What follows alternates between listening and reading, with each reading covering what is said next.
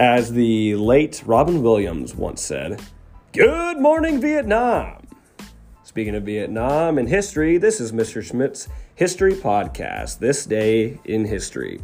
I have some regular history for you, and then I have, for my sports lovers out there, I got some sports history for you as well.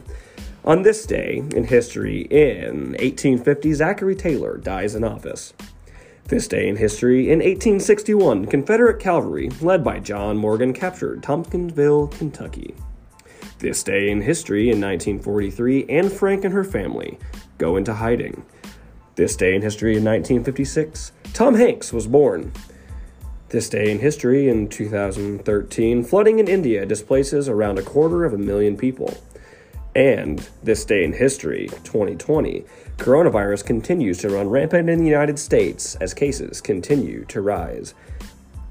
And like I said, for those my sports fans out there, I have some history for you as well. So on this day in history, in 1877, the first Wimbledon Tennis Championship begins.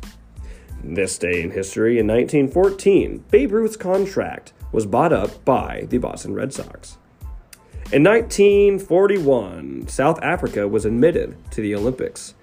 And this day in history, 1997, Mike Tyson was banned from boxing and was fined $3 million for biting Evander Holyfield's ear.